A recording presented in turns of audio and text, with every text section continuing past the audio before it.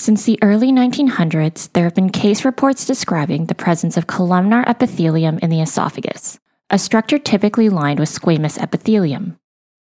There are only a few descriptions about its pathophysiological significance until Dr. Norman Barrett, a British thoracic surgeon, published a paper about this finding in 1950.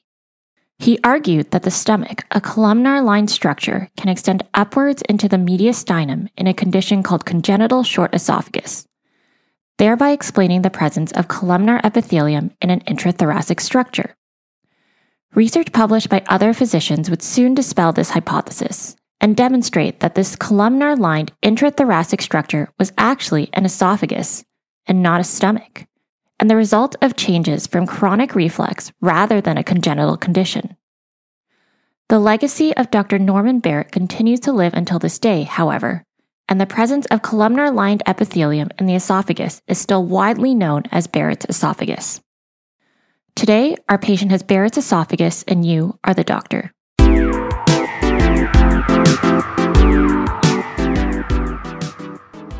Welcome to The Internet Work, a podcast written by internal medicine residents meant to serve you better on the wards and on call.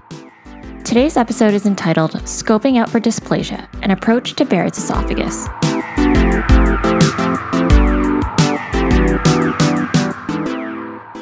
All right, time for a minute physiology. The esophagus is a muscular tube, approximately 25 centimeters in length, that functions in the transport of food from the pharynx into the stomach. Its mucosa is normally lined with squamous cell epithelium.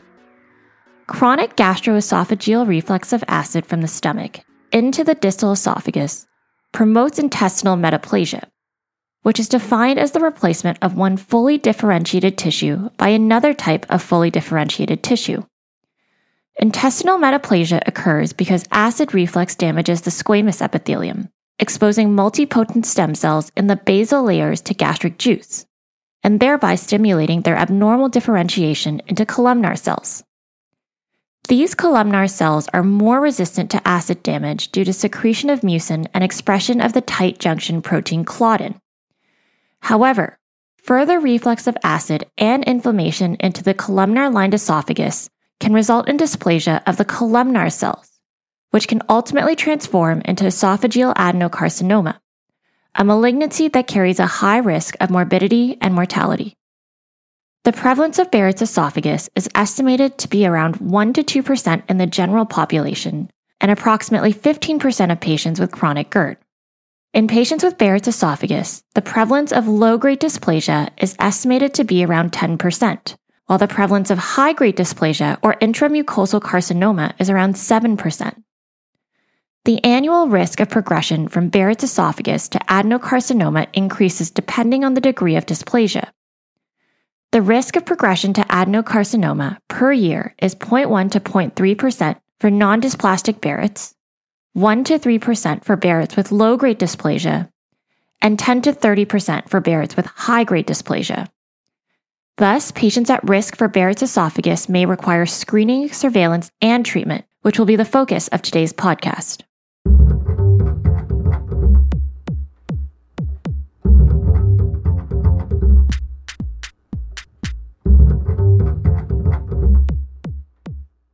All right, so now that we've talked about the basic physiology, let's talk about the approach. Barrett's esophagus is not an acute medical presentation and is not typically a reason patients present to the emergency department. Instead, it is commonly encountered when patients present to clinic for symptoms of GERD, or found incidentally when patients undergo upper endoscopy or EGD for investigations of other presentations such as dyspepsia or screening for esophageal and gastric varices.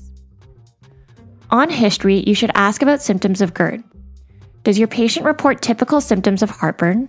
For instance, a burning retrosternal pain that radiates up towards the throat, acid regurgitation of bitter material, or water brash, the spontaneous appearance of copious amounts of saliva in the mouth. GERD can also present with atypical symptoms, including angina-like chest pain, cough, wheezing, hoarseness, nausea, and globus sensation. Note that the frequency and severity of heartburn symptoms is not predictive of the severity of esophageal mucosal damage. Similarly, the presence of reflux symptoms is neither sensitive nor specific for Barrett's or esophageal adenocarcinoma. In fact, around 40% of patients with esophageal cancer do not report a history of GERD symptoms. You should also ask about complications of chronic reflux disease. Patients may present with dysphasia or adynophagia. This is usually due to reflux esophagitis, but it can also be a symptom of stricturing. Other key symptoms to ask include asking about weight loss, symptoms of anemia such as fatigue, presyncope, chest pain, or shortness of breath, early satiety, intractable vomiting, or GI bleeding, such as coffee ground emesis, melena, or hematochezia. The presence of these alarm symptoms should warrant a more urgent referral to a gastroenterologist, as they could be clues to an underlying malignancy.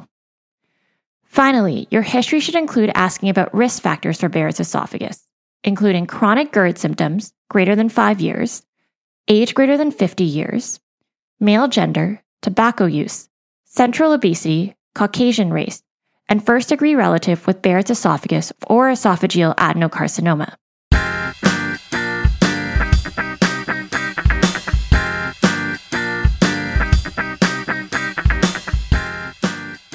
The physical exam of Barrett's esophagus is nonspecific. You should look for the presence of central obesity, as this is one of the risk factors that may indicate a patient needs screening endoscopy. Additionally, many patients with Barrett's esophagus present with metabolic syndrome or its complications, so it is important to screen for those as well. Now that we've assessed our patient, let's talk about the approach to screening, surveillance, and treatment. It is important to note that guidelines for screening the general population for Barrett's esophagus differs between countries and professional societies. The 2016 American College of Gastroenterology, or ACG guidelines, recommend screening patients who have chronic GERD symptoms, defined as greater than 5 years, in addition to 2 other risk factors: age greater than 50, male gender, tobacco use, central obesity, Caucasian race, and or first-degree relative with Barrett's esophagus or esophageal adenocarcinoma. However, the most recent Canadian Task Force of Preventative Healthcare Guidelines published in 2020 actually recommend against screening patients for Barrett's esophagus, regardless of a history of chronic GERD symptoms. The decision to undergo screening for Barrett should therefore be made on an individual basis after counseling regarding the risks and benefits of screening. Remember, patients may come with at least partial knowledge and anxiety on risks of cancer associated with reflux. It is important to explain the low incidence of this association before you embark on a risk assessment. Based on what we discussed earlier about prevalence, a good phrase to tell your patients would be, in patients with chronic reflux for over 5 years, the risk of cancer is less than 1 in 100, or 1%. The diagnosis of Barrett's esophagus is made both endoscopically and histologically. On EGD, intestinal metaplasia from Barrett's esophagus will appear as an extension of salmon-colored mucosa into the tubular esophagus, at least 1 centimeter or greater proximal to the GE junction. The extent of metaplasia is described using the Prague classification, which takes into account both the circumferential and maximal segment length of metaplasia. Biopsies from areas of metaplasia should be taken using the Seattle protocol of 4-quadrant biopsies every 2 centimeters over the entire length of the Barrett segment. These samples are then sent to the pathology lab to make a histological diagnosis. On histology, the hallmark finding of intestinal metaplasia is the presence of goblet cells. Goblet cells are a specialized type of epithelial cell that secrete mucin and are typically not found in esophageal tissue. In order to make a diagnosis of Barrett's, at least 8 random sample biopsies should be taken and read by 2 separate pathologists, one of whom specializes in GI pathology.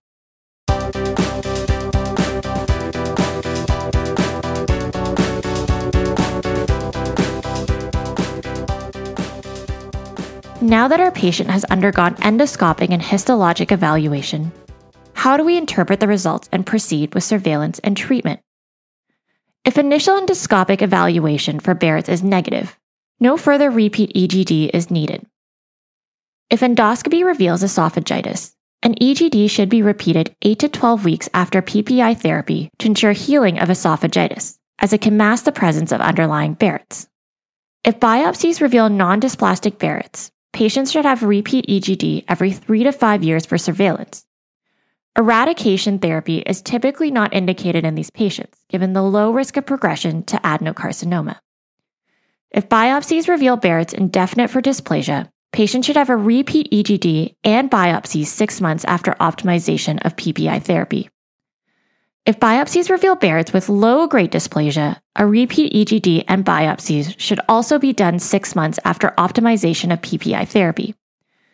If low-grade dysplasia is persistent on the second confirmatory examination, the patient should be offered eradication therapy. Patients with low-grade dysplasia who are older or have multiple comorbidities and may not be able to tolerate endoscopic therapy can also be offered the option of annual surveillance EGD as an alternative to eradication therapy.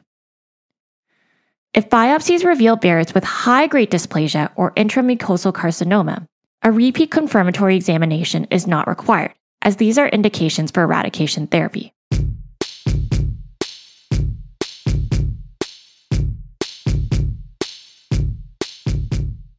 Now that we've talked about the diagnosis and screening for Barrett's, let's talk about an approach to treatment. All patients who screen positive for Barrett's esophagus, regardless of whether or not they have symptomatic GERD, require once daily PPI for chemoprevention. Twice daily PPI dosing is not routinely recommended except in patients whose GERD symptoms are not well controlled or require twice daily PPI to control their esophagitis. Currently, the standard of care for endoscopic therapy is multimodal, which combines both endoscopic resection methods like endoscopic mucosal resection or EMR and endoscopic submucosal dissection, ESD, and endoscopic ablation methods, which include radiofrequency ablation, cryotherapy, and argon plasma coagulation. To start off, any area of Barrett's with macroscopic abnormalities or nodularities on endoscopic assessment should be resected with endoscopic mucosal resection or EMR or endoscopic submucosal dissection or ESD. These methods of endoscopic resection can provide a large tissue sample that can be sent to pathology for staging. However, they also carry greater risks of bleeding and perforation compared to ablative therapies. While ESD allows for en-bloc removal of larger lesions compared to EMR, it has only recently been adapted in North America, and therefore is less commonly performed than EMR. After resection of abnormal lesions, the remaining areas of smooth Barrett's should be ablated.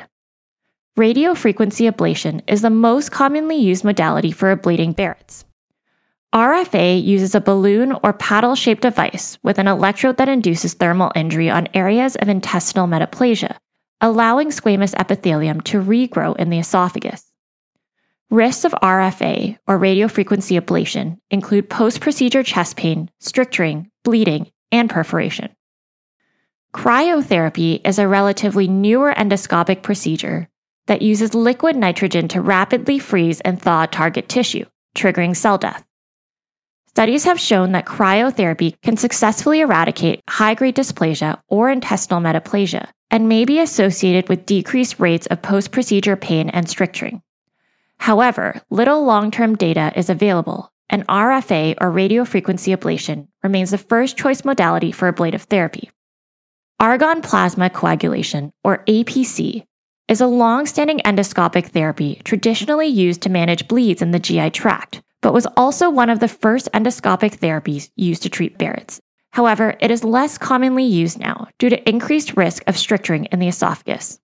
Finally, following successful endoscopic treatment of Barrett's and complete eradication of intestinal metaplasia, surveillance endoscopy should be continued to monitor for recurrence of dysplasia. The frequency of surveillance endoscopy largely depends on the length of the initial segment of Barrett's, the degree of dysplasia, and practitioner variation. According to the 2016 ACG guidelines, patients with low-grade dysplasia before ablation therapy should undergo repeat endoscopy every 6 months for the first year and annually thereafter. Patients with high-grade dysplasia before ablation therapy should undergo repeat endoscopy every 3 months for the first year, every 6 months in the second year, and annually thereafter. All right, time for a medicine minute. Did you know? Traditionally, dysplasia in Barrett's esophagus was treated surgically with esophagectomy, a procedure associated with high rates of morbidity and mortality. A multi-center, sham-controlled trial published in the New England Journal of Medicine demonstrated that radiofrequency ablation was associated with high rates of eradication of both low and high-grade dysplasia, intestinal metaplasia, and reduced the risk of disease progression. Since then, it has become the most commonly used modality of eradication therapy in patients with Barrett's esophagus, and esophagectomy is typically only reserved for patients with adenocarcinoma. Thank you for listening to today's episode entitled Scoping Out for Dysplasia, an Approach to Barrett's Esophagus. This episode was written by Dr. Lewis Wynn, internal medicine resident, and reviewed by Dr. Robert Bachara, gastroenterologist, and Dr. Don Thewanka Wijeratne, general internist. This episode was recorded and produced by Alison Lai. The Internetwork series was created by Alison Lai and is executively produced by Alison Lai, Zara Morali, and Leia Karyanopoulos. Theme song by Lakshmi Fazantha Mohan. As always, we have an associated infographic on our website at www.theinternetwork.com. If you like this podcast, please like and subscribe wherever you get your podcasts. Thank you for listening, and we hope to see you again soon.